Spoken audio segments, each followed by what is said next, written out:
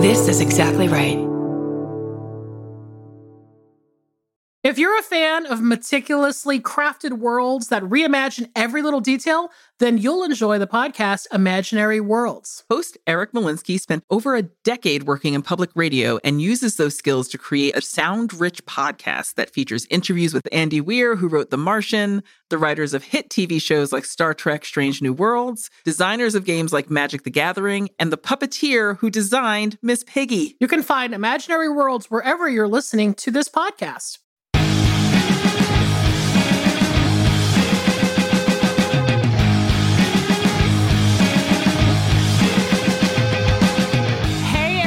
Welcome to another episode of I Saw What You Did. My name is Millie DeCherico. I'm Danielle Henderson.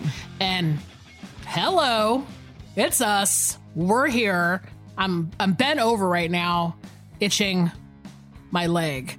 You are Strugs the Funk right now. Oh, man. Like, I just want everyone to know that Millie came into this recording being like, look, everyone, I had to unclip my bra in the back so I could bend over and itch this leg. It wasn't to take the bra off because it was at the end of the day. It was literally like, tactically, it's better to itch this one spot if I take my bra off. Well, what bit you? What got you? Okay, I don't even know what to say because honestly, like, I come to the podcast on a weekly basis talking about animals and creatures that I have no idea.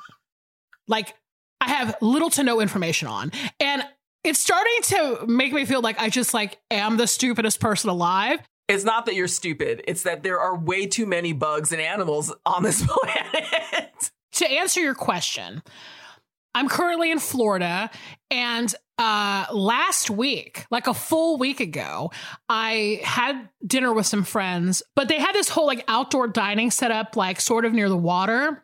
And I hadn't seen them in forever. They've been quarantining in Florida. And so we decided to hang out, and they made me this incredible dinner, amazing hospitality. And I remember when we sat down, of course, my mind goes to like, oh, let's put on bug spray, because you just literally have to put on bug spray anytime you walk outside. Right. And that's not even just the South. It feels like now everywhere you should do this, like even in California. So anyway, I'm sitting there and I am covered in bug spray, and I was like, I don't know. I still feel like I'm kind of getting bit. I put on more bug spray. You know, I'm wearing shorts and a shirt, short sleeve shirt. And then I thought, I'm just making shit up. So let me enjoy the dinner and go home. The next morning, I woke up and I have these red bumps all over the bottom half of my body. Like, all in places where I can't even tell you. Like, I'm just sort of like, how did something crawl up into my jean shorts and bite me like at the top of my inner thigh? That's fucked up, right? How is this possible? But they didn't look like mosquito bites. They were like not, you know how like mosquito bites kind of have that like welt looking thing? Yeah. This was like something else. And I was like, what could possibly have bitten me? And that's when basically my friends told me that it was probably a no-see-um. I don't even know what that is. Neither did just I. Been on straight to WebMD and be like, cool, I've got lupus. I'm dead. Neither did I. So I look up no-see-um and spelled just like I thought it would be, like Noseeum.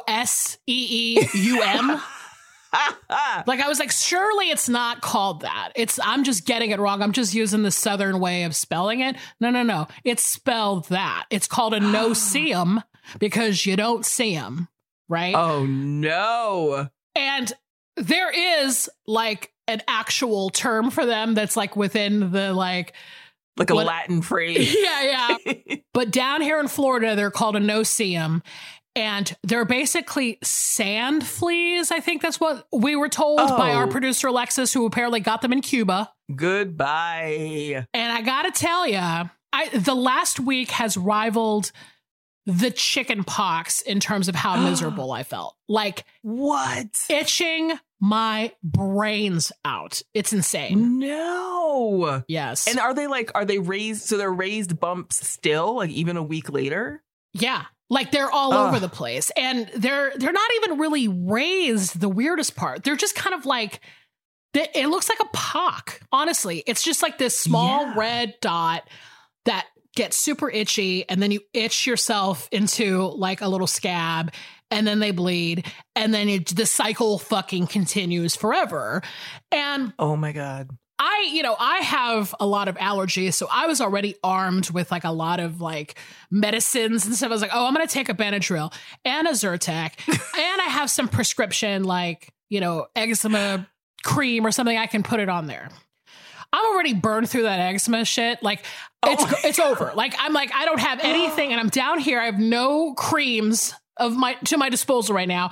I straight up went to the drugstore and bought calamine lotion. I was gonna say, like, is this something that just like a calamine lotion could help with, or a witch hazel or something like that? So I haven't used fucking calamine lotion since I was in 4th grade. Thank you. When I had the chickenpox. And I wasn't even sure what calamine lotion was. I actually Googled that because I was like, what is calamine lotion? That's so weird. What is this stuff that they slathered us in as children? Yeah. Zinc oxide or something like that. It's like some kind of like mineral situation. Man. But I have been covered in calamine lotion, and I'm just itching all night long. No. Like just all throughout the night, itching my legs. My mom, I mean, this is truly like 4th grade shit. My mom, who I'm staying at my parents' house, of course, and my mom comes in and is like, stop itching. Oh. So literally I'm having the 4th grade chickenpox moment. She's monitoring this shit. Like, stop itching, you're going to get scars. Yeah. No, I'm truly, and it feels crazy because I'm just like, I can't stop itching. No amount of like antihistamine is helping. I've been trying oatmeal, hydrocortisone, calamine lotion. I bought this stuff. I found it at Walmart. I'm just saying that I found it at Walmart. That's not an indictment of it, but it's for chiggers. I don't know if you've heard about chiggers. Oh yeah, I've heard of. They're vicious. I feel like the term is really strange, but it's chigger medicine, and it's called Chiggerex. No, it's not. And it reminds me of Blue Star ointment. Do you remember in the 80s, they used to advertise that at the end of like Sally Jesse Raphael, like jock itch, ringworm, psoriasis. Like, no, it looks like that kind of stuff. And it's very strange. It smells terrible, but like I'm using literally anything. I'm like, first of all, Chiggerex sounds so mildly racist to me. Yes, me too. Like, I know it's not, but in my head, I'm like, what they saying about that ointment? Who owns that ointment? I can't be on board with the term chigger. I have to say this. I can't do it. Right? But I'm like, can we call it something else? This is so fucking weird. Look, if we can come up with no-see-um, can we come up with bite-assum or something like that? Like, you gotta start phasing out chigger.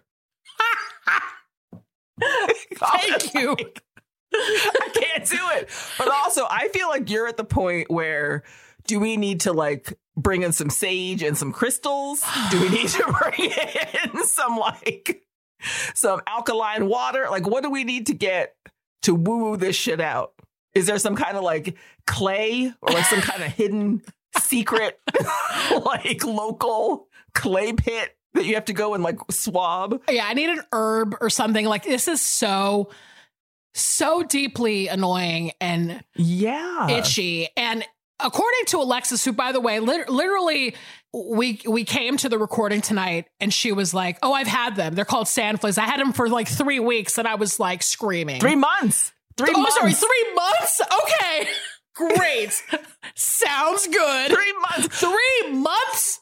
3 months. And she thought her legs were just going to be like that forever. 3 months. Okay, I literally thought she said 3 weeks. And so now I'm sweating over these bumps. I'm sweating. I don't know if I can do 3 months. No, you can't. It's only been like 8 days, a week and a half, maybe. Put it this way, after 2 months, I'm coming down to Atlanta with like one of those Metropolis body armor suits, like the kind that Lil Nas X wore to the Met Gala, and we're just gonna cover that shit up. You cannot live that way. You'll be half metal from now on if that's the case. You cannot live with that for months. Yes, put me in a half sarcophagus. I can't take it. Like, it's too weird and itchy, and the bumps look bad. Like, you know, whatever. Like, I got skin issues like everybody else does, and I'm not like super, you know, bummed out about it. I mean, it is what it is. Bodies are gross. But at the same time, I'm like, this looks shitty. Like, I don't know. Even for me. Like, I'm in Florida wearing fucking sweatpants, and it's 96 degrees outside, and I'm like, because I got these damn no-see-ums biting my ass. No, I absolutely hate it. I mean, I've been getting bit up here this summer. Yeah. Out in these woods. I bet. And my legs look like my legs are already pale. You know, like I don't go outside in the sun actively. So my legs are already pale. And when I get a bug bite or something, even if I don't itch it, even if I leave it alone, it always leaves like a mark, like a very dull, dark mark. Yeah. So my legs just look like super freckled and fucked the fuck up. And I'm like, well, I don't know what to do because there's bugs fucking everywhere here. There's no amount of, I could wear a Thermacell necklace and still get bit up the minute I go outside. Yeah. Do you have a lot of ticks up there where you live? Yeah. Yeah. You've seen that family of deer that parties in my goddamn yard. That's exactly what I was thinking. I was like, there's deer ticks. Is that what they're called? Maybe they're called something different. Yeah, there's ticks everywhere. And so I'm always checking for ticks, even if I just go out and get the mail. Yeah. But my legs look disgusting. Like they just look so horrible. And I got one of these, like, I've got this hammam scrub mitt that I usually like. Mm-hmm. And it's like I got my first hammam scrub when I went to Montreal for the first time. I stayed at this hotel that offered it. And I was like, what's that? And they're like, we're going to put you in a room full of steam, scrub you down with some soap, and then take this mitt and just like scrub all the dead skin off your body. And it looks like eraser shavings. Wow. And I was like, yeah, let's do it. Because I got years worth of exfoliation to do. Like, I have not been paying attention to it at all. And it felt like, start taking off layers. Let's go. And it felt great. So I got one of those mitts for myself for home. And I keep thinking that maybe part of the reason my legs look so gross is for those months, the last few months where I did not have hot water and bathing was sporadic. So I wasn't rubbing my legs down on a regular basis. Sure. So I've just got these like dead skin. This is a fucking fascinatingly beautiful podcast at this point. You're like, I got no-see-um bites. And I'm like, I have layers of skin that I need to slough off of my gross body. But it's gross. I get sad when I look at my legs. I got sad legs. Well, listen, I mean, this is also beyond the just general horror that is my aging body, right? Like, I was like, oh, besides the varicose veins and the weird like cuts that don't heal, now I have half of a body's worth of chicken pox-ish looking shit down there. And then on top of that, this is stupid of me. I can't even believe that I'm about to say this, but I decided to also shave. Girl. Like, so like the other day I was like, I have to shave. I don't care if I've got these bumps. It was literally like, I mean, we're going to talk about Smokey and the Bandit today. And like that shit was like a fucking bandit run through the woods. Like I was like cutting myself, going over these bites, these no-see-um bites. And then, so now I have cuts from shaving mixed with these stupid bug bites. And it's a mess. Like, it's a fucking disaster down there. You got to put that razor in a bowl of water and throw that shit in the freezer until this ordeal is over. God, I must, because it's not great right now for me on the lower half of my body. I'm just saying it. So, but you're right. The middle-aged body is so, I used to think it was so weird when my grandma would get like, I remember one very vivid event where she bumped her shin on the coffee table.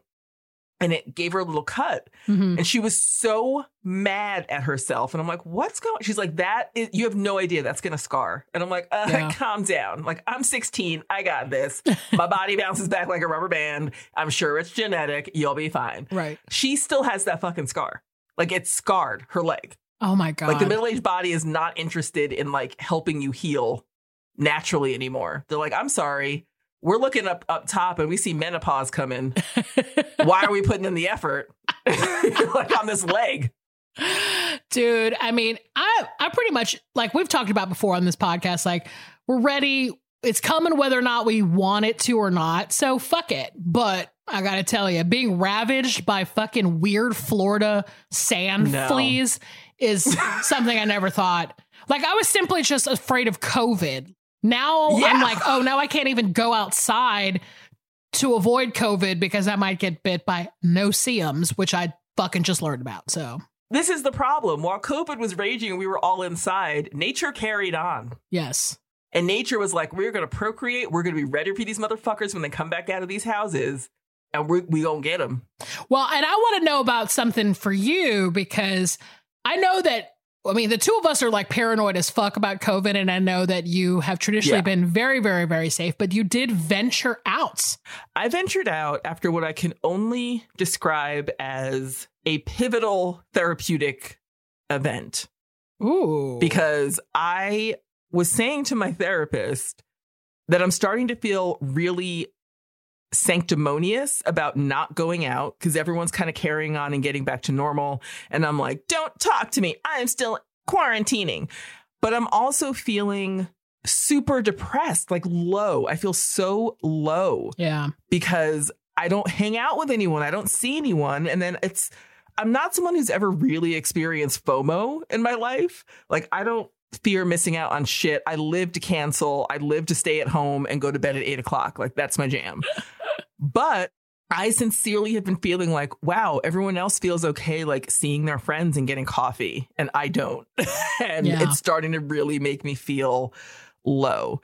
And so I'm like, look, I got to dip a toe back in. Like I've got to try because I can see now that this is not something I guess I've been thinking about it as let's live through it and then get back to seeing each other. And now I've had to come to a point where I'm like, oh, I just have to figure out how to adapt and live with it. Yeah. Because it's not going anywhere. America is 50 countries and they all have different ideas about what they should be doing with this shit. So if I want to do anything, I have to start to adapt. And so I went right into New York City. Now, how far away is New York City from where you are, roughly? About an hour and a half, hour 15 minutes away. So I tried to do it the best way I knew how. So usually I would take public transportation. Like I take the bus, I take the train. But I did not want to be sitting inside with people for that long. Even though it would probably be okay. But I was like, let's just not risk it. And then going through all the train stations and like the Port Authority and Penn Station, like you can keep it right now. I don't want to go in either if I don't have to. Yeah, no kidding. So I drove myself into the city. And the first shock of that is that it now costs $16 goddamn to get through the Lincoln Tunnel. Shit. I think the last time I drove through the Lincoln Tunnel, it was like $4 or something. Like 1990. It was ridiculously expensive to drive to the Lincoln Tunnel. But I did. I drove in and I parked at a garage and I had a friend who's a comedian, and it was the opening night of his new show. And the reason I felt comfortable going is that they required proof of vaccination at the door, and you had to keep your mask on the entire time. So they're like, no food, no drink, mask stays on that face, covering the nose and the mouth. Like they made sure that your mask was on properly. Mm-hmm. And then, because it was a kind of a smallish theater. And then, we just kind of sat in there and watched the show. And I felt okay with that. And I invited a friend who I haven't seen in 2 years. And she came in from Brooklyn and we just went and saw this show. It was kind of the weirdest possible way to like re-enter society. But my friend is a pretty well-known comedian, like stand-up writer. And so I'm sitting in an audience with like Stephen Colbert is in front of me and Catherine Keener is next to me and David Letterman's across the aisle and Chris Rock just walked in. And I was like, I do not want to give or get COVID from any of these motherfuckers. If Stephen Colbert gave you COVID, would never hear the end of it. We would be banging his door down. Never hear the end of it. This whole network is now owned by Stephen Colbert, and he just has to give us everyone at exactly right a bag of cash because he gave me COVID. But I'm sitting there and I'm like, David Letterman, there's no way a mask is covering that beard. Mm-hmm. Like, there's no way. So I'm like, if he gives me COVID, if Letterman gives me COVID, how much am I allowed to pop off? Because I will. Because I will. But it was a nice experience. Everyone kept their shit together. It was I just felt safe. I felt okay. And then after the show, I didn't hang out. I did not go to the after party for several reasons. One being I was dressed like a farmer because I haven't left my fucking house in 2 years. And I'm like, I didn't come here with like an opening night outfit. I came here in jeans and a t-shirt. But that's home. The look, though. That's the thing, is that the spin is that everybody should know that the farmer look is in. Like, we're all wearing our fucking Crocs and our baggy overalls. It's no big deal. That's the move. It's the move. It's hot. I can't do it. I'm already tired. So I was like, I drove my friend home to Brooklyn and then I just, got back on the thruway and came back. And it was all in all like a 5-6 hour round trip. But I felt okay. Yeah. I felt like, okay, there are things I can do to keep myself a little bit safe, to still feel I'm still wearing that mask. You're not getting that mask off my face probably ever again in public. Yeah. Not in a big city. But I felt okay. And I'm like, all right, now I can kind of stop being such a sanctimonious prick about everyone else hanging out because I just tried it. Do you feel like this is something you could do again or do more often? Because, yeah, like I have to go into the city to get my bottom braces off. And I feel like I can do that. Like, to me, it's still safer than hopping on a plane and going back to LA, which I did for the top braces. And it didn't feel great to like have to stay in a hotel and just take so many precautions. But yeah, I feel like I could at least start opening up enough to do stuff like this. I can go to places where I know you must be vaccinated and you still have to wear a mask. Like, that kind of double protection feels okay for me right now. Yeah, I gotta say, I haven't been back to a show. Like, that is one thing where I've been kind of a little on the fence about, is going back to like small venues and definitely concerts. Like, I'm like, oh my gosh, I don't even know when I'm going to be able to do that for myself, of course. But like, yeah, I'm proud of you though. I mean, this sounds like you had like the best possible experience, that you could have. It was cool. And I think, the next concert I go to is going to be the one held at my funeral. Let's be real. Do you want to talk about movies? Okay.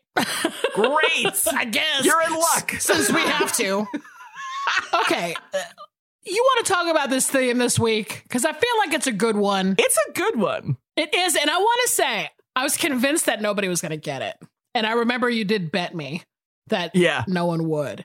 Or that somebody would. Or wait, what was the bet? I don't even remember the bet. But I think it was $1 American. Yes. That's all I recall, was that I was going to either not get or get $1. But what is the theme this week? Our theme this week is movies that remind us of home. Woo! That's why I felt like it would be hard to get, because they're not necessarily about the places we were born. They're not necessarily about, they're just places we've lived. Yeah. And movies that remind us of them. Yeah, because home can mean so much, as we all know. But I think that when we were like, we had talked about doing this theme for a while, and then finally was like, you know what? It's time. It's time for us to come home. And I like our choices. They're super different, but I also like it for that reason. I do too. And I think, look, I'm always on the verge of picking Chud again. For a movie that are like, what reminds me the most of home? Being gross. A toilet. A toilet. So I think we did very well with our picks, considering where it could have gone. Agreed. But also, I will say, and I don't know if this comes up organically, so be it. But I think that there are some similarities, even despite their vast differences. There's some common theme. Or themes. I can think of one. I definitely want to hear your thoughts on that for sure. Because I was thinking about that when I was watching both of the movies, that there's one particular strain that I think goes through both in a very interesting way, which is why we picked these themes to begin with. Yes. To try to, put these movies together in an interesting way. But I also think it's it probably, I don't know if we even discussed this, but I think we just kind of organically felt like it was time to do this theme because we have both just moved home. Yes. And that is something that I'm still dealing with on a regular basis. I can tell you that there was a moment last week where I think because I've been dealing so much with like the haunted house that I live in, that I haven't had time to deal with the town. And there was a point where I was driving home and Pulp came on the playlist, and I was driving down the street I used to drive down to pick up my friend from high school before we would ditch. Like we would go, I'd pick her up, and then we would just drive to Friendly's and have breakfast, go back to her house and sleep, and then go for like the last 2 periods of the day. Right. And it's our senior year. So this song came on the street that I was on, and it hit me like a ton of bricks that like, I live in my hometown. Yeah. I don't know why it was so vivid. Because I've been here for months now, but it was so vivid in that moment. And so I think there's something just happening with both of us where I think being back in the places that, you know, we were raised or at least came of age that felt right for this theme.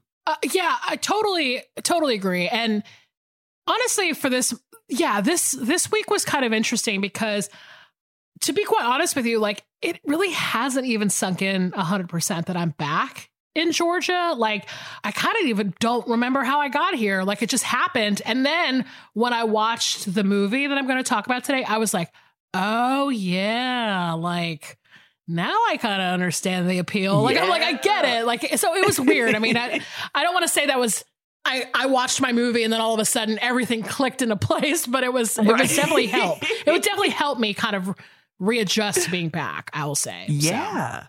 Well, you're first, so we can get right into it. I just want to say for the record that the last time I saw this movie before rewatching it, like for this episode, was with you. Yep. At the New Beverly, at that fucked up, crazy screening that we saw with this movie and Semi Tough. Yeah. And this movie played first, and I had never actually seen my movie with an audience before.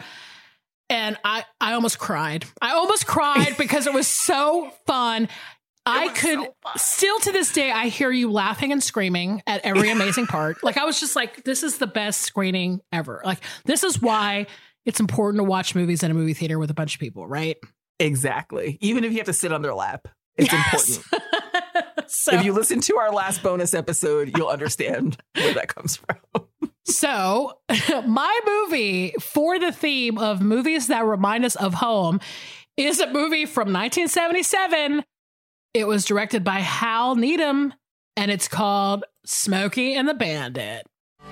At last, a warm, sensitive, touching story about the close personal relationship between a man and a woman. Between a trucker and his dog. Fred, I'm so damn tired of picking you up. I got to. Fred! Between a father and his son. No way that you could come from my loins. And how they all took to the road one day for a quiet little drive in the country.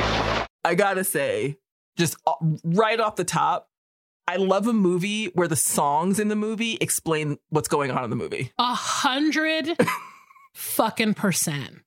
Like, I have a lot to say. Okay, first of all, let me just tell you right now, I have so much to say about this movie that it is going to take a lot of effort for me to even attempt to keep it under the runtime of this fucking podcast. Because I say go for it. And if we give them a supersized episode because we have to, that's what I have a Diet Coke on the ready. But I'm telling you, I could go at least like a couple hours, if not an entire weekend. Okay. Like easily. I could lock people into a hotel conference room to talk about Smokey and the Bandit. Like Jill Clayburgh would be sweating and crying. That's how much I fucking love this movie. That's how we're going to see this on our next screening. Is us locking people into a conference room and being like, we're playing Smokey and the Bandit for 60 hours straight. Bye. Bye. So, okay, obviously I just brought up Semi Tough, if you haven't heard that episode a couple episodes ago. Because guess what, folks? We have another Burt Reynolds movie on the podcast.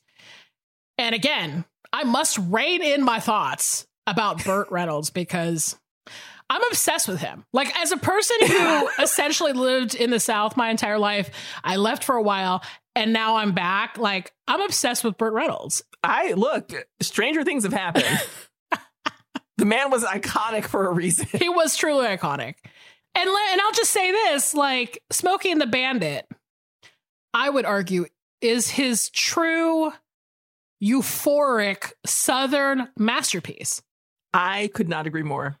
It is a euphoric Southern masterpiece. Plain and simple. He's never been more charming. He's never been more hilarious and relaxed. Yes. It's one of the funnest movies I've ever seen in my whole life.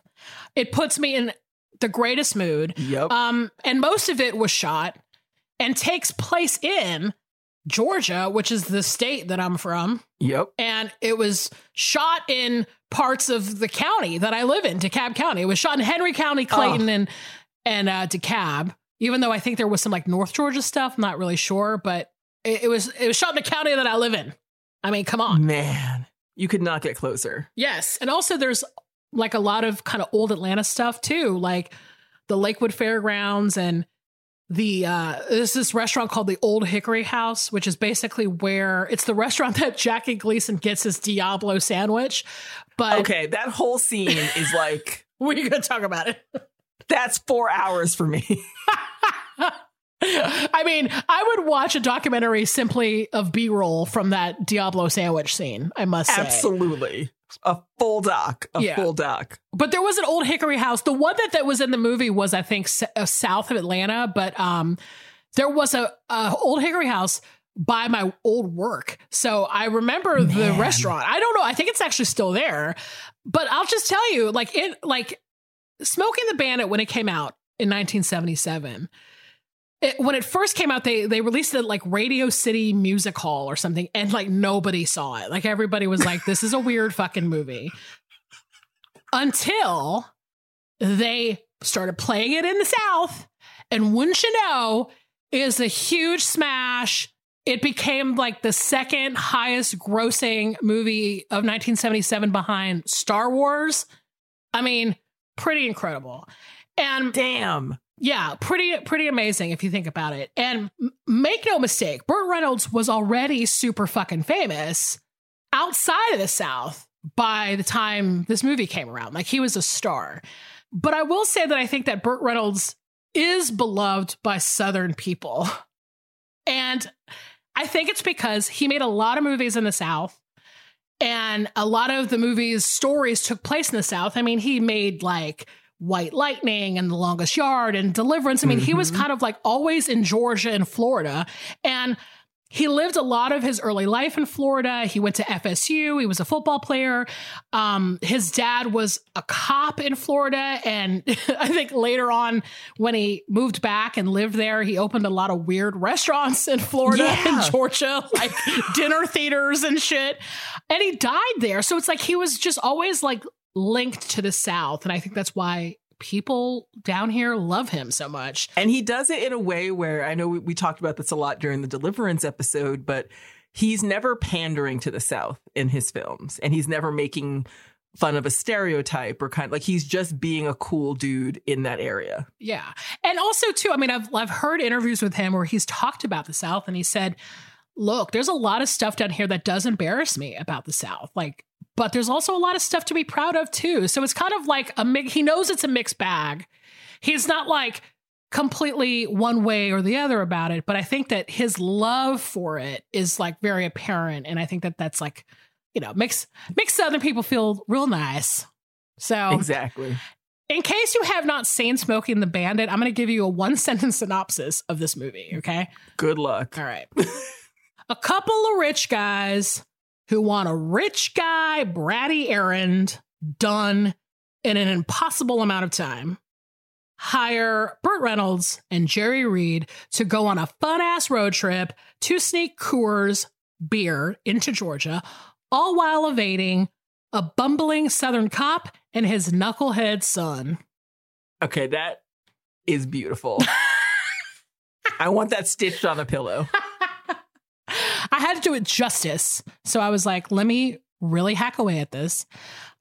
Perfect. So let me actually, because I actually, when I first saw this movie, I was young, had no idea about beer, obviously.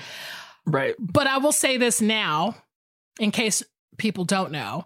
The entire premise of this movie basically rests on this idea that you weren't able to get Coors in the South in the 70s. Okay. Liquid gold. Now, yes, that's a weird concept for an entire film, but in the 1970s, Coors was bottled in Colorado and pretty much was only sold right outside of Colorado, right? Right. It was kind of like a regional beer. Of course, now it's like super fucking famous. You can get it like every gas station in the world. But back then, it was hard to get. And I'm not like a huge beer fan or anything. I guess there is something about wanting like a regional beer when you can't have it. Like, you know, like I'm like I understand people want Lone Star beer when they're not in Texas or whatever. But ultimately, it's kind of a crazy premise because, of course, now with our modern minds, we're like, I can't believe you just can't like get somebody to bring it to your house like whenever you want. Yeah. But it was back then, it was really hard to get. And honestly, I'm not even going to judge people who have passions for beer because when it comes down to it, I think I have driven Aesop hand soap across state lines. So like, I can't talk, right? You for sure have several times. Well, you're like, what if they don't have one there? They don't have one in Atlanta. We are a modern city, but we're not that modern, people. Just putting it out there. But I also want to talk about Hal Needham a little bit, too, because he was the director of Smokey and the Bandit. And effectively, he was this Hollywood stuntman who was Burt Reynolds' longtime stunt double. And they eventually, I mean, they worked together so much. He eventually lived in Burt Reynolds' house, and so they were like roommates for like a decade and best friends. And you know, I've read that they were kind of the inspiration for the Leonardo DiCaprio and Brad Pitt characters in Once Upon a Time in Hollywood. Just sort of that like, you know, stunt double and his actor best friend hang, right? Right. But Hal Needham actually wrote Smokey and the Bandit sort of as. He wrote it initially, I think, as a B movie. Like, I don't think he really had a lot of expectations for it. And at first, it was actually shopped to American International Pictures, which, of course, is, you know, Roger Corman's production company. But it wasn't until Burt stepped in, really, as his best friend and was like, yo, I want to star in this movie for you. That it just opened up a whole new level of possibilities, right? And personally, I just have to say, like, having seen it many times, I think it's very obvious that a stuntman directed it because, yeah, I mean, this is just besides the action sequences, of course, but there is this kind of like outlaw feel to it. And there's a lot of like improvisation in the movie with the actors, which I think kind of gives it this like rough around the edges, but it's ultimately like a real easy, fun, buoyant type of movie, right? Mm-hmm. Just really fun to watch. So let me get into the beats of this movie just a little bit. So like the movie starts with these two rich guys, like I alluded to. Their names are Big and Little Enos Burdett. Big Enos, Little Enos. I mean, that's fucking crazy, right? Oh, God. And they're played by Pat McCormick and Paul Williams, it has to be said. And essentially at the beginning of the movie, they've been trying to get somebody to drive a truck full of Coors beer to Atlanta for this car race called the Southern Classic, which they're trying to win. And they feel like that's an inevitable fact. And they were like, I want to celebrate. I want to drink Coors during the celebration. And they initially had sent this guy in there and he got busted by the cops for bootlegging. So of course they had to go find the only guy able and crazy enough to actually do it.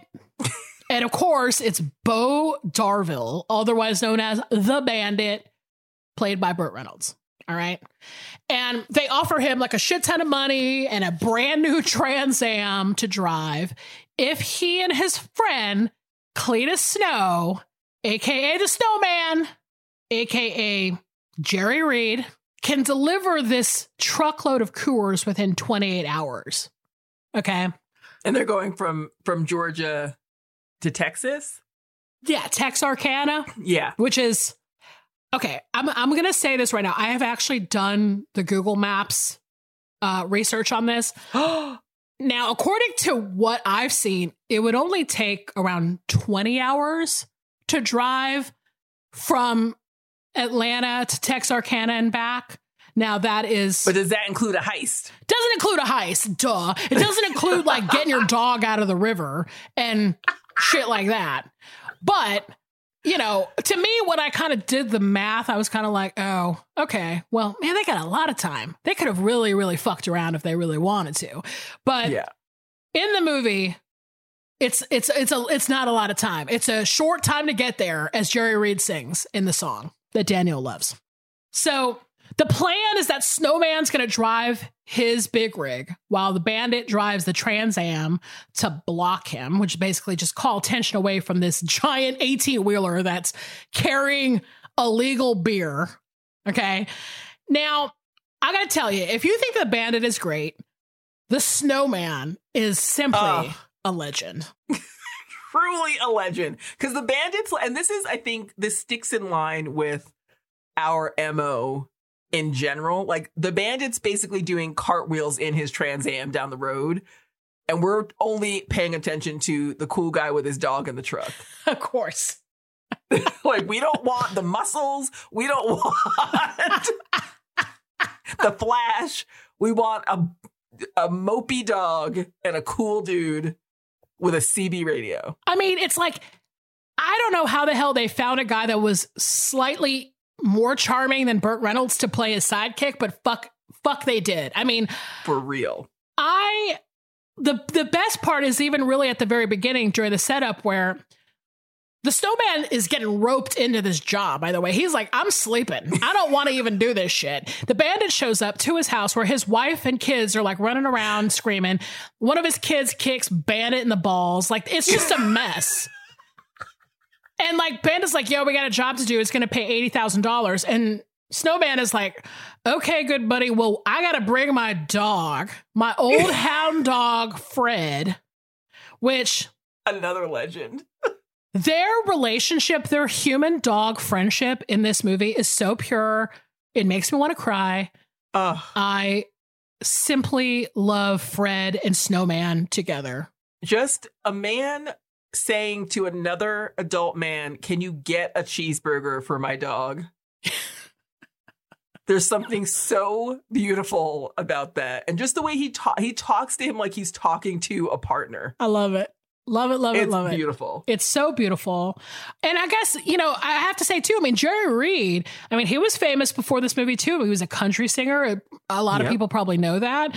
And as Danielle mentioned, he sings the theme song to Smokey and the Bandit, which is called Eastbound and Down. I think you probably know what it is by now. And it plays all throughout the movie. And it's literally telling you what the movie's about. Like, it's always telling you what the movie's about. And it is, I think, absolutely crucial for my love of this movie that this song is playing. It's so good. Completely.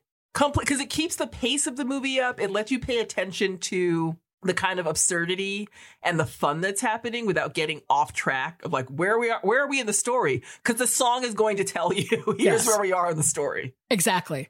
It's like, they're going to do what they say can't be done. And you're going to be remembering that every time they fucking do literally anything. It's fucking amazing. And this is a song that gave us the title of another incredible Southern TV show, Eastbound and Down. Exactly. I mean, it's like greatness brings greatness. You know what I mean? And another fucking great thing about this film, too, is that it capitalized on... the CB radio craze of the 70s, which, okay, to some of you younger listeners, we might as well be talking about hieroglyphics or some shit, right? Yeah. But it's one of the best parts of this movie, hands fucking down. I just have to mention, my late uncle was a truck driver, and when I was a kid, I was obsessed with his CB radio. And also his police scanner, because I was like, wow, you can hear beeps when fucking police officers are... I was like, this is incredible. I had no idea this technology could even exist. And the best part of the movie is the idea that there's all this CB lingo, which is so fucking fun. And if you don't know this already, you probably should know this just in general, but a cop is called a bear or a Smokey, which is obviously where the fucking title of the movie comes from. But it's so fun. Like, and I'll get into it more too later, talking about the film, but it's just the interplay between the bandit and Snowman, like on their CB radios, is fantastic. It is the best. And it is so, what I love about that, the CB radio, the inclusion of CB radio in this film too, is that you get to see how every single person who's using the CB radio has their own personality. Yes. So like you've got the gravedigger and you've got this, and there's women and there's just like, everyone they're bringing a personality to the fold, and it's so fun. And I will forevermore call truck stops the choke and puke. The choke and puke, yeah. So I will say, like, now as the movie has gone on, so they've done the job, the bandit Snowman actually get to Texas relatively pain-free. There's not really a lot going on, right? They pick up the beer, but it's the way back where things get a little screwy. And first, as there always is, as you know, there's always a woman in a wedding dress just standing in the middle of the road. That is one of the best character entrances on film. The greatest. Certainly the greatest.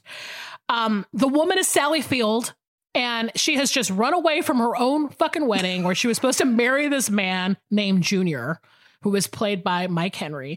And she literally just is in the middle of the road, jumps into the Trans Am that the bandit is driving, and it's just like changed out of her wedding dress and is like, yep, I'm here. Let's just keep rolling. She's just joining the fun.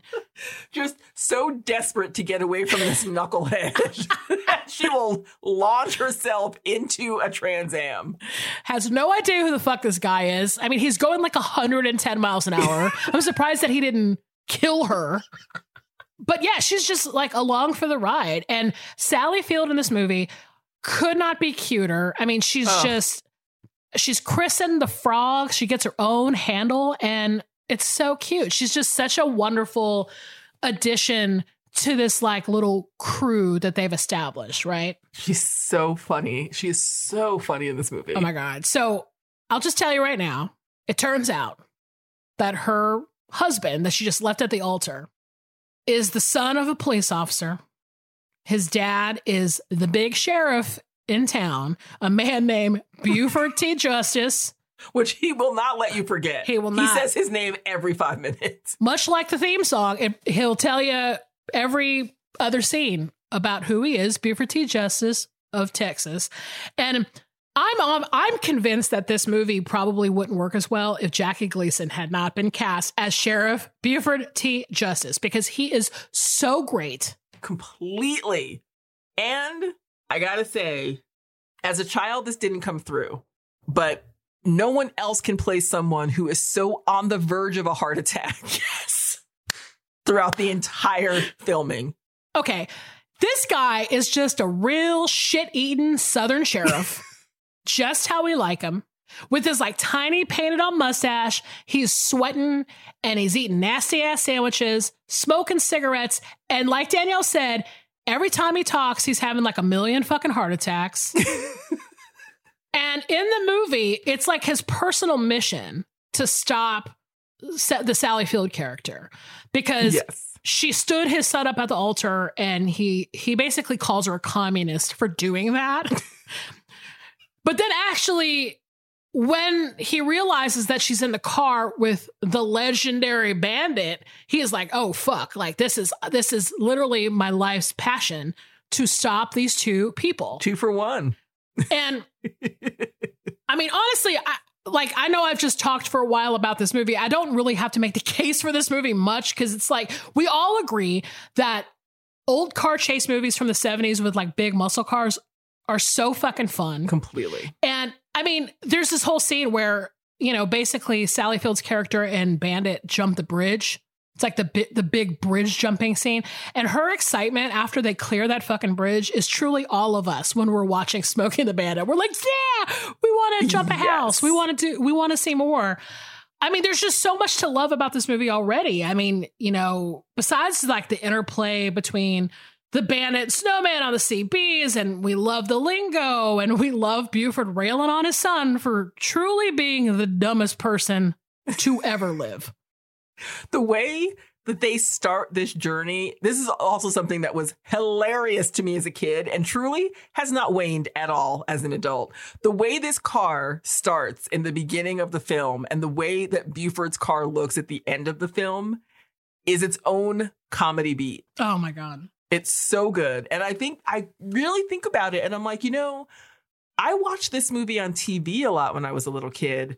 And it's where I learned a lot. I learned the trucker thing where you pull your fist down to get them to honk their horn. Yeah. I learned that from this movie. I think we all did. Of course. It was like there was so much to it, like the culture of truckers and the CBs and all that stuff that just informed a lot of us when we saw this movie as kids. But the thing is about Smokey and the Bandit, if I'm being truly honest, the happiness that I feel whenever I see this movie comes from the fact that people are banding together to outsmart cops.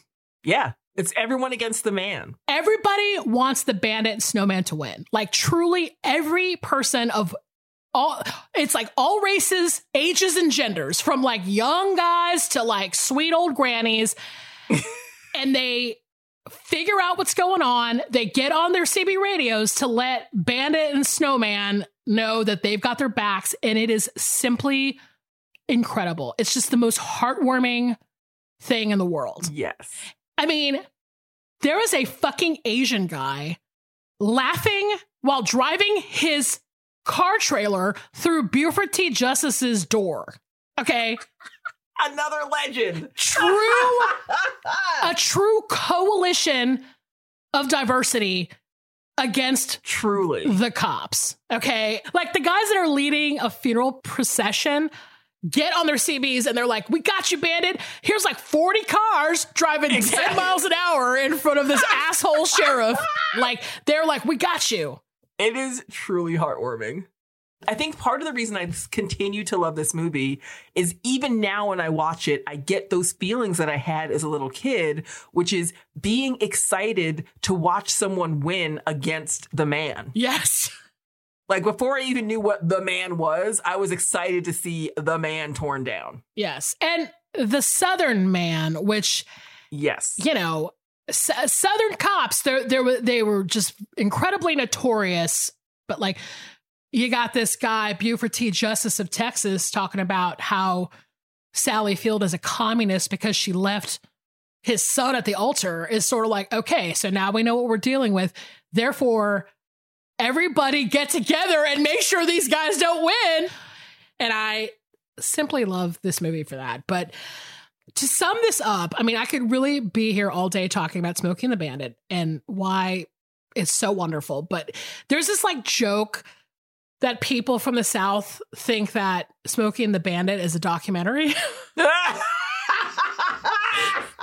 I always think that's so funny because I'm like, yeah, that is like the funniest thing in the world. But it's like, it's just a movie that makes me so insanely happy every time I watch it. It reminds me, honestly, that the South can be a very like friendly, low-key, funny, hangout kind of place. And it kind of makes me love living here again. Like, it just really did sort of remind me of like how fun the South is. And it reminds me of home. So that's why I picked it for our theme. Aww. Yeah. I love it. I'm so glad we got to watch this again. Yeah. Because when we saw this at the New Bev, like much like yourself, I had never seen it in an audience. Oh my gosh. And I did not realize how much people love this movie. Oh yeah. It is like a beloved classic. Burt Reynolds is so in a history, in a career of charming movies, he is never funnier and more charming than he is in this movie. Yeah. And it just like absolutely refuses to take itself seriously. Like, it is just pure fucking fun.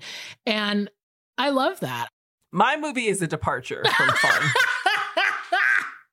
We're going 180 as hard. We're making that curve as hard as possible. Because my pick for our theme of movies that remind us of home was released in 2002. It was directed by Christopher Nolan. It was written by Hilary Seitz, and it's called Insomnia. What Detective Dormer doesn't know is that murder is only part of the plan.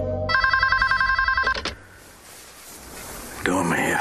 Killing changes you. It's like awareness. Who am I speaking to? Oh my God.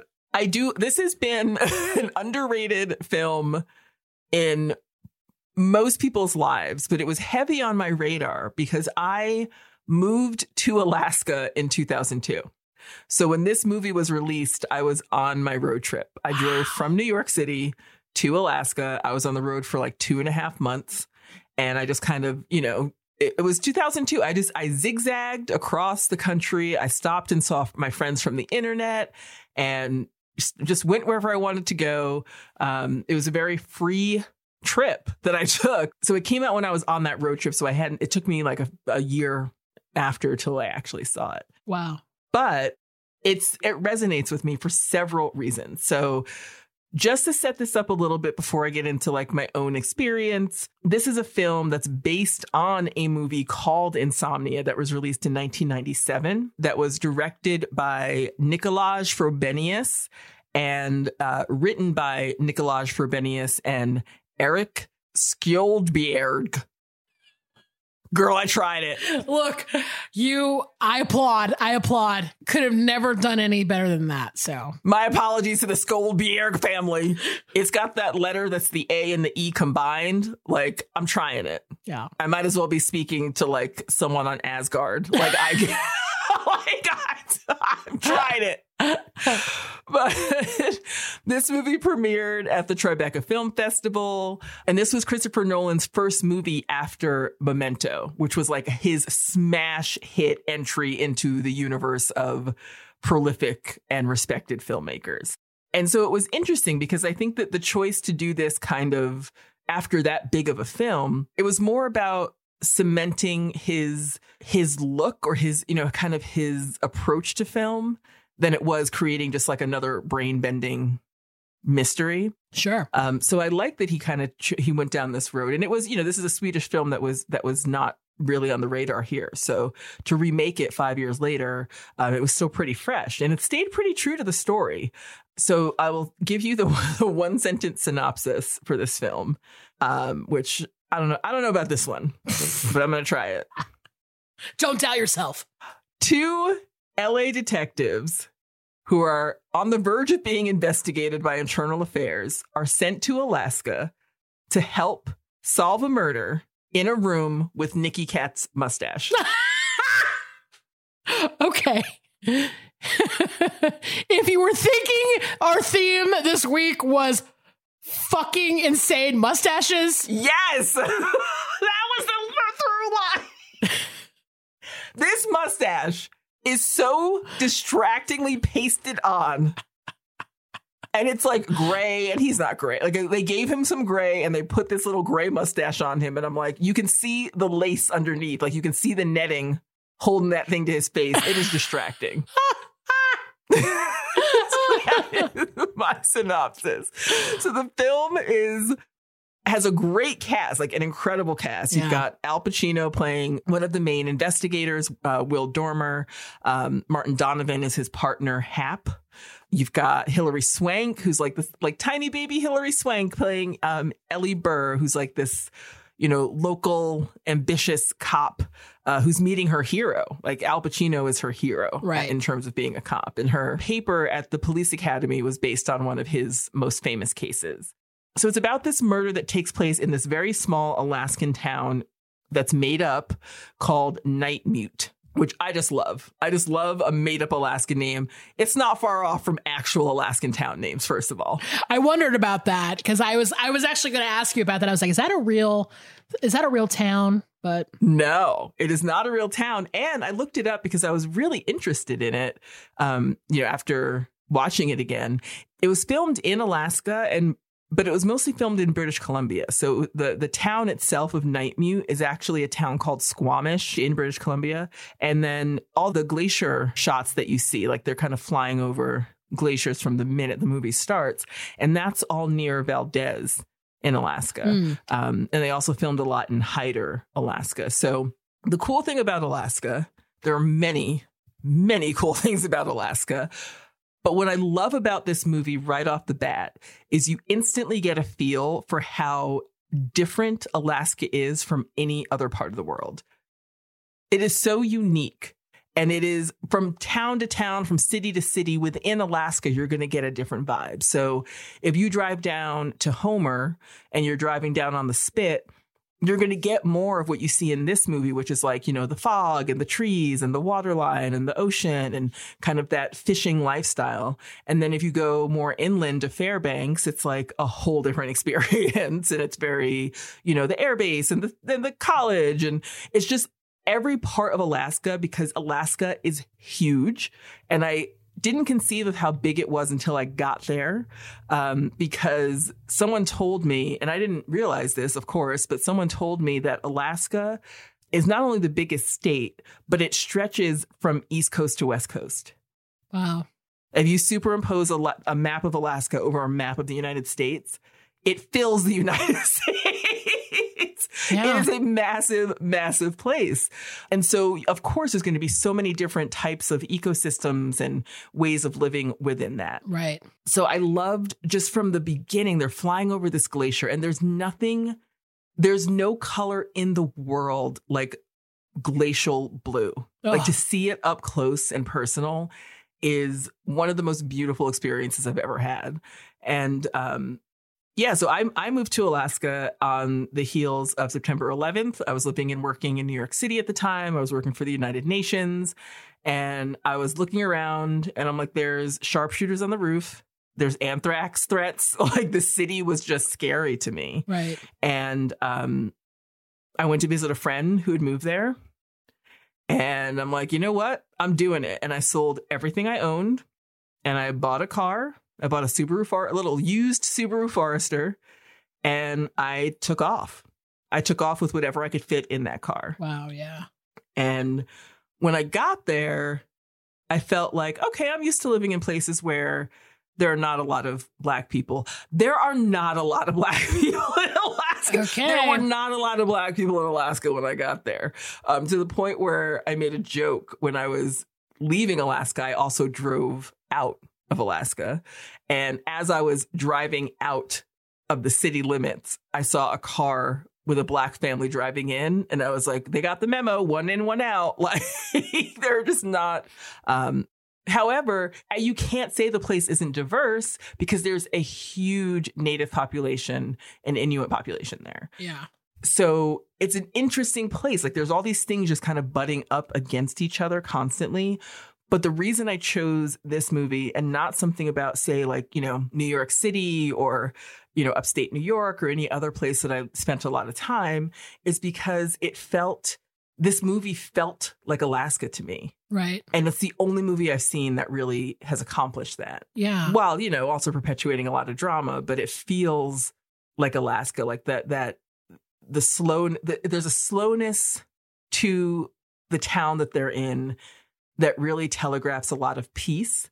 And I felt a lot of peace and calm in Alaska. And I kind of turned into a nature girl in the way that I never had before. Like, I was gung-ho city kid and had lived in the city for a long time before I moved there, and always wanted to live in cities. Yeah. And when I got there, I started, you know, like doing glacier hikes and like going out on long walks, and just being outside felt different. It's the first place where I didn't think the Purple Mountains Majesty part of our national anthem was real until I moved to Alaska. Because when the sun sets on like the lupin and the heather in the mountains, it looks gorgeous. It's like this gorgeous pinkish purple. It's a beautiful, beautiful place. And the thing that this movie nails, which is crucial to the whole plot, is the fact that it is the land of the midnight sun. There's a whole portion of the year where for months the sun is up in the sky. The sun does not set. And then in the winter, there are whole portions of the winter where the sun does not rise. Well, and okay, so this was a huge part of the movie, obviously. And I actually don't understand it in a weird way. And I hate to admit that, but it's like, the thing about Alaska that is so attractive to me is that I can't get like a sense of what it would be like. Like I'm certain that it is a type of environment where the natural world plays so much into your everyday living there. Kind of like when you live, you know, anywhere that has like big weather events or like lots of snow or lots of rain. It's kind of like that obviously informs sort of how people live, right? Yes. But I can't, like, I know this happens in like extreme northern places where the sun doesn't go down or doesn't come up for, and is that because it's just positioned like in the earth that way, or explain it to me, basically. So Norway, like there, a lot of the northern places, like extreme northern places experience this because it is exactly that. It's the way that the earth is revolving around the sun in that moment. And, you know, just for that, and it's not all year round and it's not extended. It's like there might be 4 months or 3 months where it feels like it's always light out, but the sun does go down a little bit. It just doesn't get like dark. And that's because the way the earth is rotating around the sun at that time of year, right, you're just never getting that exposure to darkness. Wow. So it's pretty cool. It's pretty cool. And it is also absolutely mind-bendingly psycho. Like it is, I cannot tell you, like the one of the crucial themes in this movie is that Al Pacino cannot sleep, and he isn't shutting his eyes from the minute he gets on that plane to go to Alaska. And there's a little, you know, there's a little subterfuge there, a little thread that runs through that makes you think maybe he's not able to sleep because he's got other things on his mind, but Alaska just isn't helping with that at all. And it's very true. Like there were times in the summer where, you know, June, July, where it would be 1, 2 o'clock in the morning and look like it was 1 or 2 o'clock in the afternoon. Wow. And in order to get some sleep, I would have to tape tinfoil to my windows. Like not even, like I couldn't afford blackout curtains at that point. But that was kind of the go-to fix, was either you taped tinfoil directly to your window or you taped tinfoil on cardboard boxes and propped them up in the window to get darkness. Wild. So was that like something that you ever got used to, or was that just a constant? That would freak me out. In like a way, like, did it mess with your mood and all that stuff? Like, I can't imagine. Yeah. Well, one thing I will say first and foremost is if you're someone like me who suffers from clinical depression, don't move to fucking Alaska. Right. Like you're fucked twice a year, because when in the winter, I'm like, it's so dark. And then in the summer, I was like, I feel like I cannot go to sleep because I'm missing out on everything. It's still the middle of the day. Wow. Yeah. I mean, you kind of acclimate enough to get some sleep eventually, but I cannot tell you how many times someone would just call at like 2 o'clock in the morning and be like, I'm going for a bike ride. Do you want to go?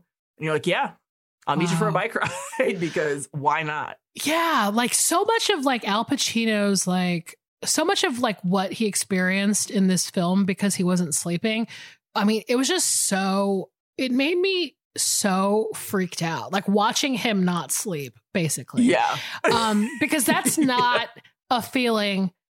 I hate that feeling. The feeling of not being able to sleep when I know I'm supposed to be sleeping, especially if like you've got something to do the next day and you're like, I've got to wake up early and I can't go to bed. And I just, oh my God, that fucked me up. Like just the entire movie, like him not being able to sleep and him putting the alarm clock like in the, you know, bedside table. Cause it's like, time is meaningless. I don't know what to think. Exactly. Yeah. Just him seeing those flashes and like, it really, it kind of fucked me up in a PTSD sense as well. Sure. Like I'm with you on that, because it feels, to go even a day without sleep makes me feel like I'm about to crumble. And we're watching someone in the film, it's like 5 or 6 days that he's not able to sleep. Yeah. And that also becomes a central part of him trying to solve this case. So what I love about the movie, like now that we've kind of gotten the feel for like why I chose this as my movie that reminds me of home. Yeah. What I love about this movie, and there's so much going on here, is that, and this is, it is kind of a spoiler, but it's also crucial to the plot, and it happens early enough that I don't feel like it's a complete spoiler. Al Pacino is, when they arrive in Alaska, Will Dormer and Hap are discussing the fact that they're going to be investigated by Internal Affairs.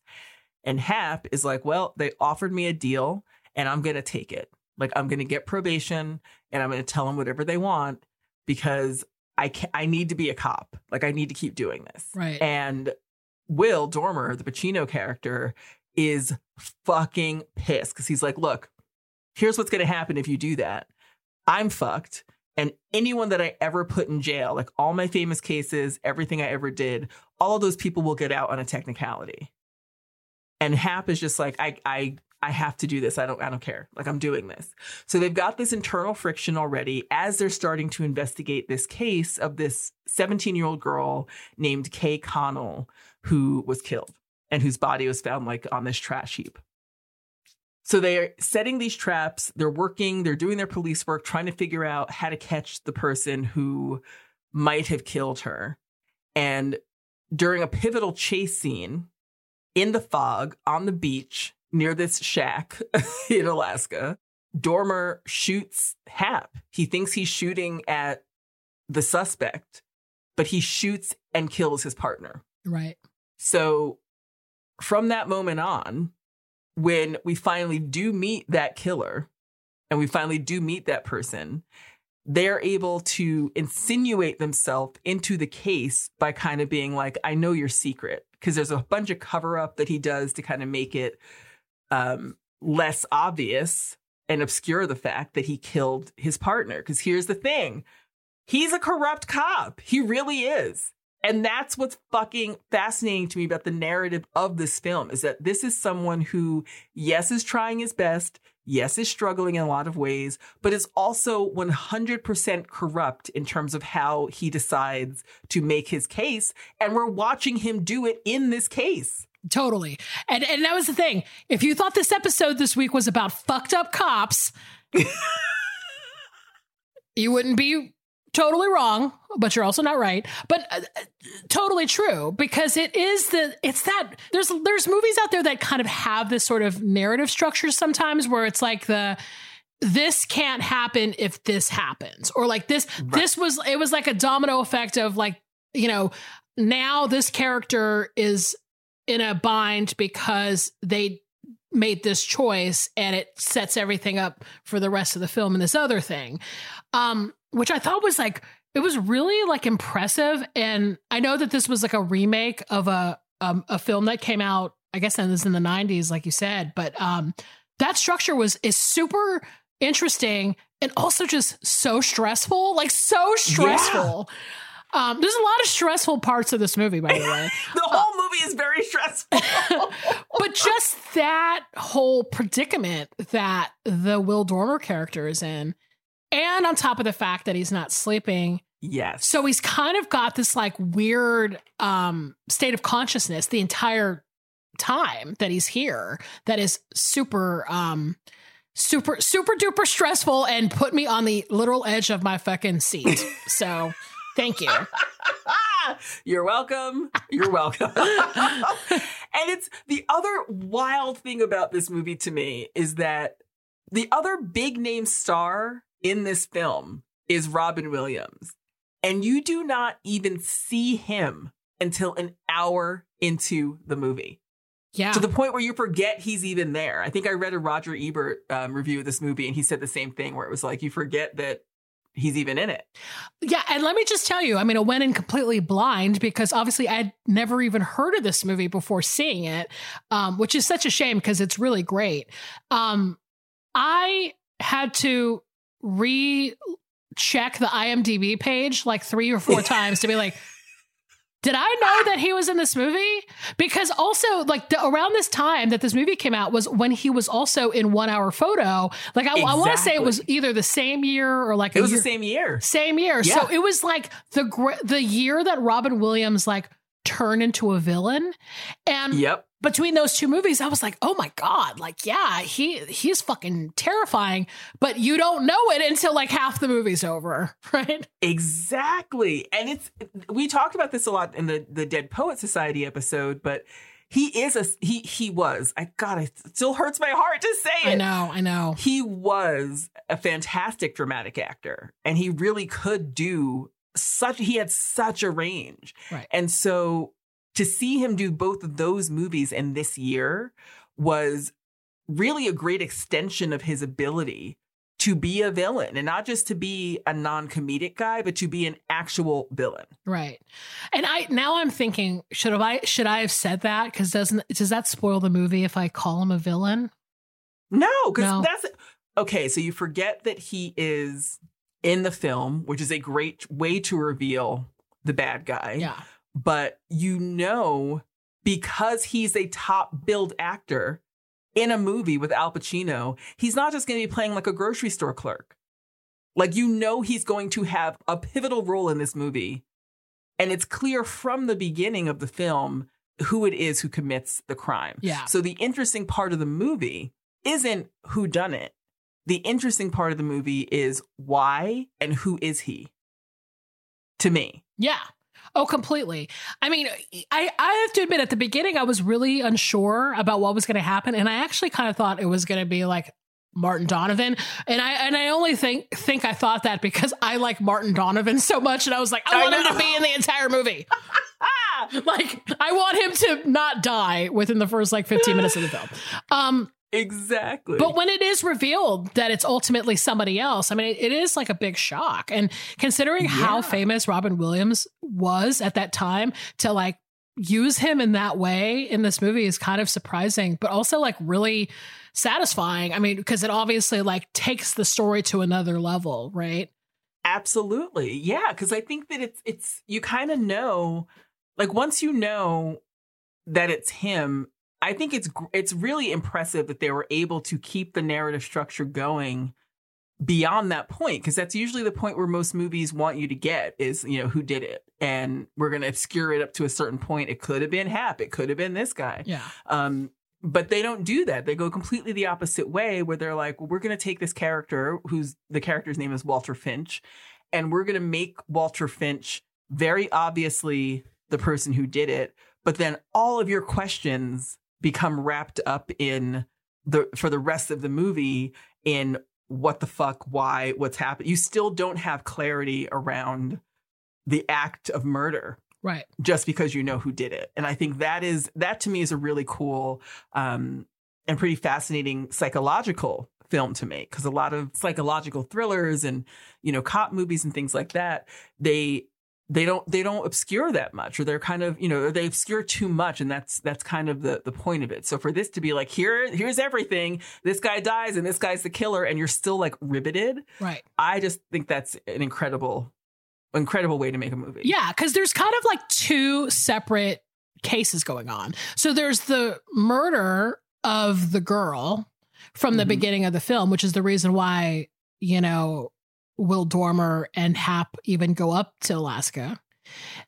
And then there's the case of Will Dormer. So it's that thing where you're watching kind of two things play out at the same time, and you're just always having to pivot back and forth between what you want to happen, which I think is what really makes this an engaging movie. Because the other component to this story too is that the Hilary Swank character, I think she's kind of set up as a newbie. She's this new, cop that's part of the FBI or whatever.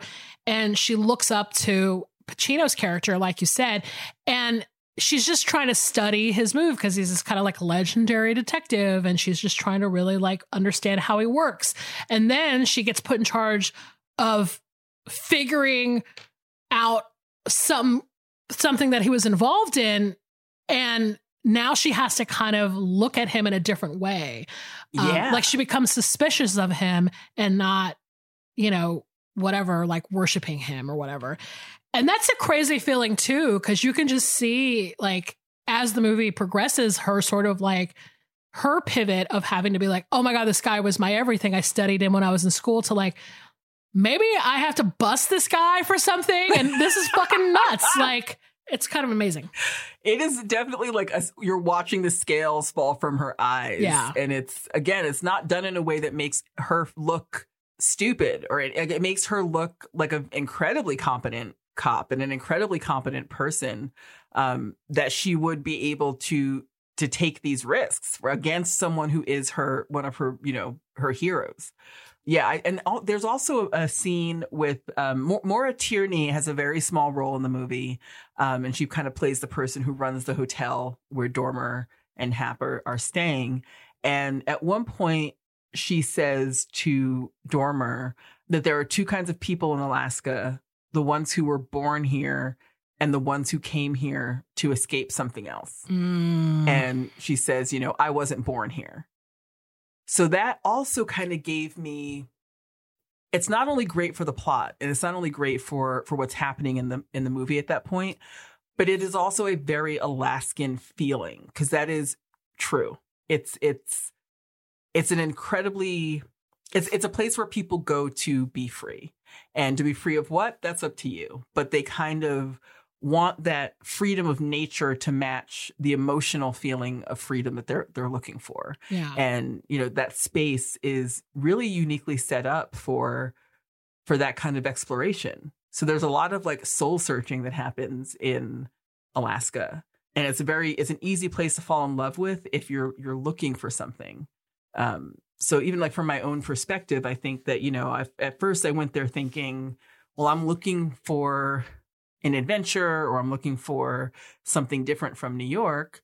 But when I really dug into it, and when I was thinking about it, right before I decided to leave, is I kind of came there looking for a way to feel comfortable in the world again, because my world had genuinely collapsed. Like I watched the World Trade Center fall and my world collapsed. The city I loved and knew the best was different. The people were different. I was 23 and I just felt like I have to find another place to be comfortable in this world. So when I went to Alaska, I didn't think about it that deeply. It was just like, oh, well, I'll get in my car and drive to Alaska, whatever. But when I actually spent time there, I realized that I was cultivating something much deeper within myself, and that place is very, again, like uniquely set up to do that. I think that it's a beautiful place. It's so many people experience it by cruise, and that's one way to do it. But I think to actually be on that land and to like experience that place, it's special, and it's a once in a lifetime thing. Yeah. And I'm glad I did it. But this movie was incredibly stressful and brought back a lot of stress about living there. But it mostly just reminds me of how proud I am of myself that I made that decision, and how glad I am that I made that decision. Because at 44, I'm not moving to Alaska. That is ultimately one of the most interesting parts of the movie for me, is the idea of the Pacino character being from Los Angeles, and he kind of comes into this community thinking he's like the guy you heard about. He's hot shit. Mm-hmm. And he kind of immediately sort of comes in and starts like, not really directly accusing people of having not done a good job with the investigation. But it's just that he's kind of like, oh, I'm back in this like yokel town, and these fucking cops with their stupid mustaches, they probably bungled this case up so poorly. But that he ends up like, really not understanding what this place is about. And he's kind of like crumbling in this environment, from the sleep and just from everything that's going on. So it is that plot device of, it's a fish out of water story, and kind of like a man versus nature story, where he's just kind of there and he doesn't know how to survive there in a lot of ways. And there's a moment too where I think, especially with the kids, the high school kids that are involved in the crime, it kind of reminds me a little of Twin Peaks. And I know that Twin Peaks is also kind of in that region of the world of that like ding dongs in the hinterland world. But that environment, I think, makes for really good film and TV. And absolutely, I think it's super interesting that you live there. Honestly, when you tell me stories about it, and you've talked a lot about it on this podcast before, like just your bear stories and whatnot, you should get Stitcher Premium, people, just so you can hear the bear story. I think it's on an early episode, but I'm thrilled by the idea of living there, but there's a part of me that's like, am I strong enough to live there? Like even in my 20s, but especially now, I'm like, I don't know. I don't think I am. I think we should definitely visit because it is 100% your kind of place to visit. For sure. Okay. You would have a blast there. But it really is a different beast when you consider being there all year round. Yeah. And again, when I lived there, I was broke. I couldn't afford to fly home. I couldn't afford to leave. I couldn't afford to like take these trips and get away from it. I was just there for years and really getting into that place. And something you said also reminded me of something else that was in that Roger Ebert review of this movie when it came out, which is Ebert pointed out the fact that Dormer is in a place where because of the relentless sunshine, he can't hide. He can't hide from anything. Right. And that is very much a feeling that Alaska gave me the entire time I lived there. I lived in Anchorage for 3 years and I lived out in the Aleutian Islands for a year. And the entire time that was the persistent feeling of like, I cannot hide from myself here. Right. I can't hide from my emotions. I had to really, it was the first place I really started looking at my depression. It was the first place I really started looking at like my emotional response to people and my emotional response to loneliness. And like, you cannot hide in that place, whether the sun's up or not. Right. But there's also, you know, it's, again, the winter, not much better. There's specifically a moment where I remember sitting at my desk. I worked for the University of Alaska for a little bit. And I looked out, I looked out the window and I saw the sun. It was like 3:00 in the afternoon and the sun kind of came up on the horizon and it was just like a little dim ball of light. And then it went right back down. Oh. And I went and sat in my car when I left work that day and just cried. Oh my gosh. I just cried. Can't even imagine. Holy shit. But it's a gorgeous place. It's an intensely beautiful place to experience. And it's just full of wonder. It's the first place I've lived, and maybe the only place I've lived where I felt a sense of real wonder. And I think that this movie just nails a ton of that. Yeah. I loved it. I love this movie. Yeah. I'm so glad. I say this often on this podcast, but I'm so glad that you get me out of my zone to watch movies like this because, you know, for a movie from 2002, I mean, I can't even imagine what I was watching back in 2002. Geez, I don't know, but this was off my radar and I had seen Memento. So I guess it's just like, I just didn't realize that he had made another movie after Memento.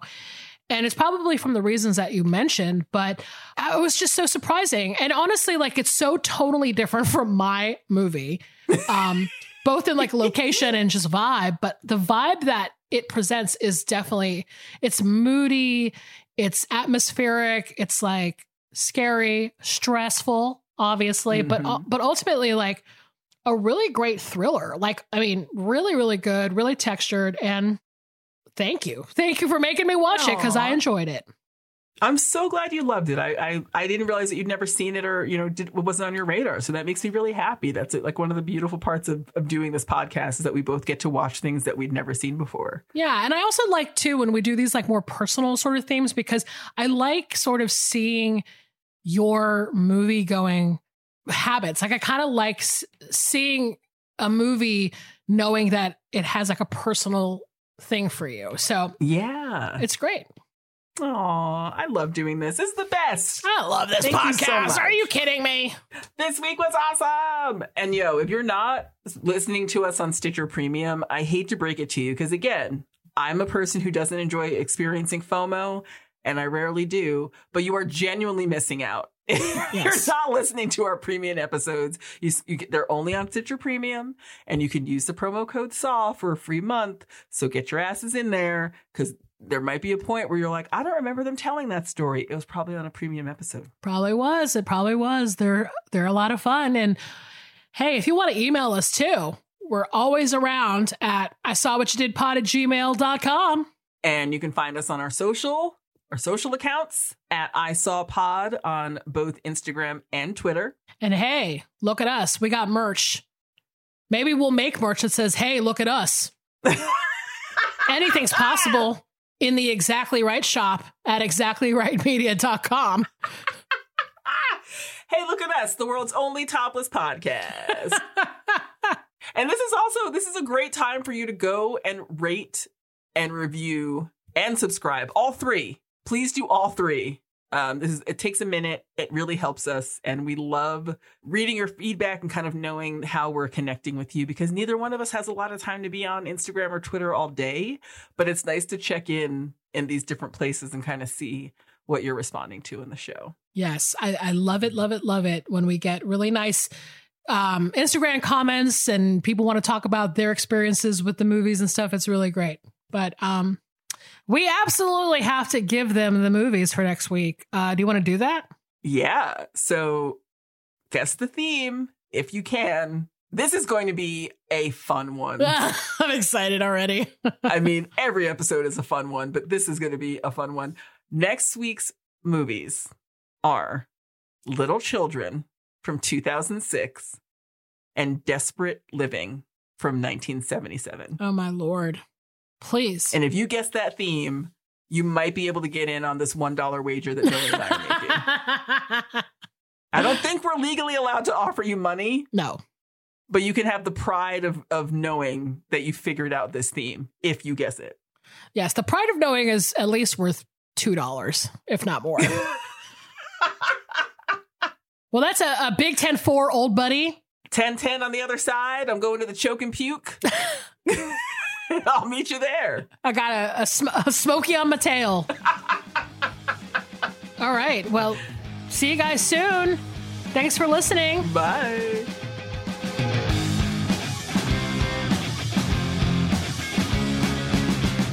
This has been an Exactly Right production. Our producer is Alexis Amorosi. Our engineer is Annalise Nelson. Our theme song is by Tom Breyfogle. Artwork by Garrett Ross. Our executive producers are Georgia Hardstark, Karen Kilgariff, and Danielle Kramer. Follow us on Instagram and Twitter at ISawPod. Email us at ISawWhatYouDidPod@gmail. And please don't forget to listen, subscribe, leave us a review on Apple Podcasts, Stitcher, or wherever you listen.